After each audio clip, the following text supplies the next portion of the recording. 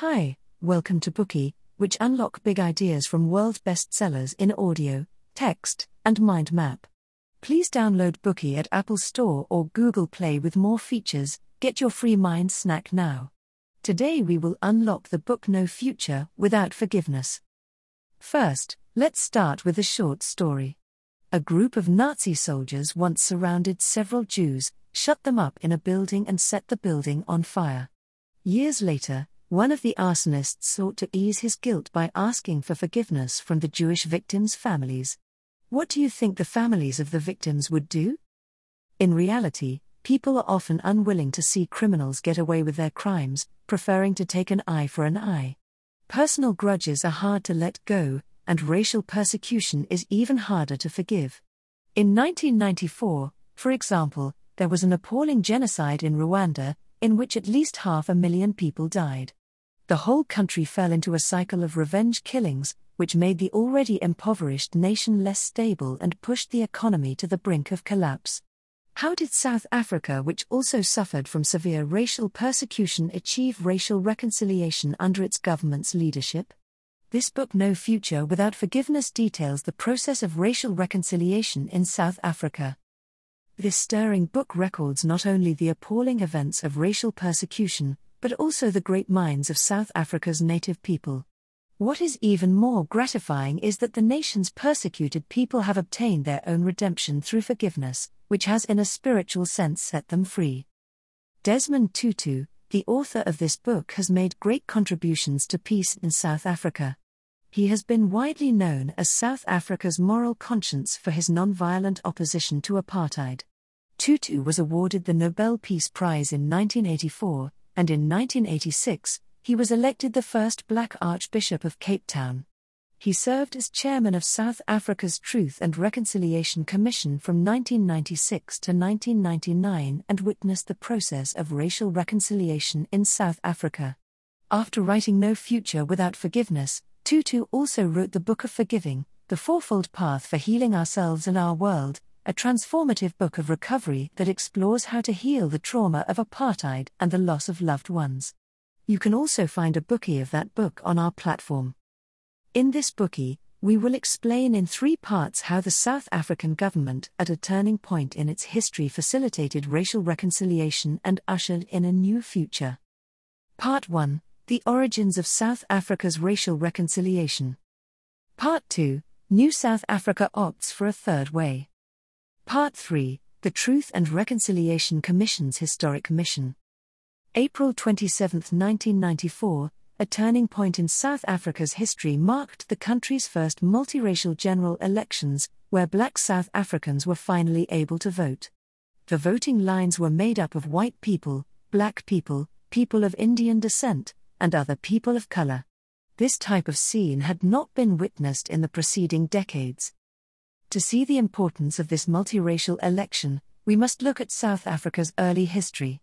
Starting in 1948, South Africa's apartheid government went on a legislative frenzy, banning interracial marriage and reserving certain occupations for whites only. They also forcibly removed black people from their native areas, placing them into Bantustan settlements with terrible living conditions. 3.5 million black people were forced by the white minority to leave their hometowns, often by inhumane methods. For example, the infamous pass laws and influx control regulations stated that all black people over the age of 16 had to carry a pass. If the police found a black person without a pass, they could be put in jail. Also, when black people entered a city, regardless of their age or gender, they had to strip down and stand in long lines so that the police could check them. The whole apartheid system in South Africa was about depriving black people of their self-worth and destroying their dignity.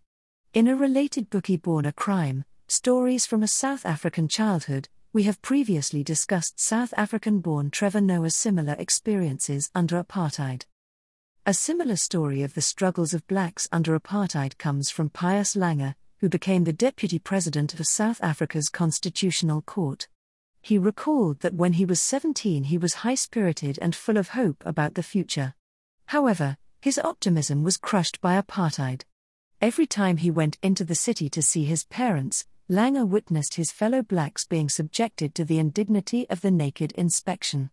He turned his head away, hoping to give them some of their dignity back.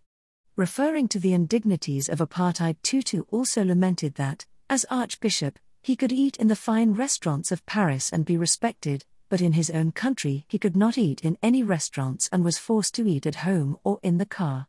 It was absurd. Yet, the abuse and humiliation that harmed black people's self-esteem was far from the only evil of South Africa's apartheid. There was abundant violence as well. Let's look at a few horrifying cases. The Sharperville massacre in March of 1960 resulted in the deaths of 69 people after police indiscriminately opened fire on a crowd of black South Africans who were protesting against the passed laws. Then, there was the Soweto uprising in June of 1976, in which unarmed students were shot while protesting against the use of Afrikaans, the language of the oppressors and apartheid enforcers, as the language of instruction in schools. In May of 1983, there was a shocking massacre on Church Street in Pretoria when a huge bomb exploded outside the headquarters of the South African Air Force, killing 21 people and injuring more than 200. In 1985, just before Christmas, a bomb exploded at a shopping center in Amanzimtoti, killing 5 people instantly and injuring more than 60.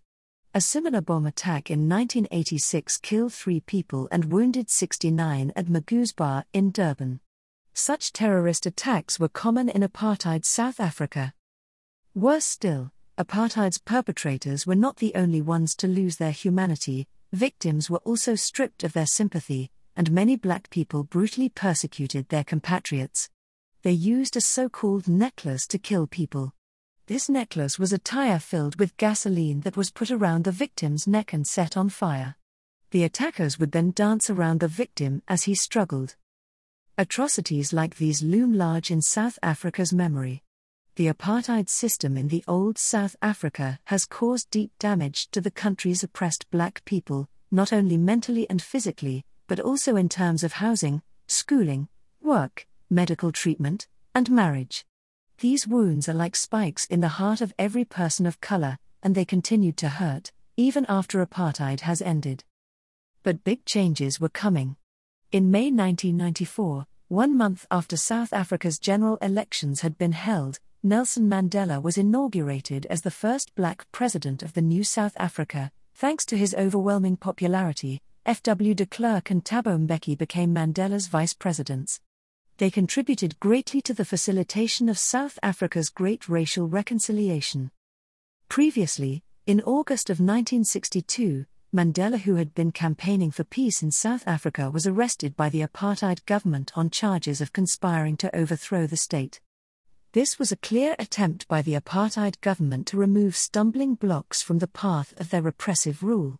During his 27 years in prison, Mandela spared no effort to mobilize the forces around him, using nonviolent means to persuade authorities to abolish the apartheid system and achieve national reconciliation. When he was released from prison, he became a hero of compromise and tolerance, not of revenge. After becoming South Africa's president in 1989, de Klerk, who is white, worked to dismantle apartheid, persuading white people to give up power and share resources with their black countrymen. After some effort, de Klerk released Mandela in 1990, and the pair worked closely to push through the Promotion of National Unity and Reconciliation Act, which made further contributions to racial reconciliation in South Africa. Mandela and de Klerk were awarded the Nobel Peace Prize in 1993. These two leaders were instrumental in advancing the reconciliation process and facilitating a peaceful transition to a post-apartheid South Africa. However, if you look back at this turning point in South Africa's history, you will find that the new government faced a huge issue: the gap between the races that was widened during apartheid, as well as the resulting antagonism between white and black people. How could all races get along in the new society? In the factories where black slaves became black workers, would they retaliate against their white bosses for the oppression they had faced? Would a black woman who lost her husband and child in the old society go out on the street and attack a white executioner? Would black kids sitting in a classroom with white civilians be humiliated and bullied? As the victims of the old society, South African blacks had an intense fear of and hatred towards whites. After white people had been at the top of society, would they be willing to now share power with black people? This became the new government's first concern. Rather than employ a Nuremberg-style trial as in Germany or hoping for a sort of national amnesia, the new South African government eventually opted for a third way that brought the once antagonistic races to reconciliation. What is this third way? Is it the best option? We'll explain the details in Part 2. That concludes Part 1, the origins of South Africa's racial reconciliation. To sum up, apartheid did great harm to South Africans of color. The democratically elected presidents Nelson Mandela and F.W. de Klerk led efforts to dismantle South Africa's apartheid. Once apartheid had ended, the new government still faced a huge challenge, figuring out how to put racial animosity behind them. In the end, they chose a third way. Today we are just sharing limited content.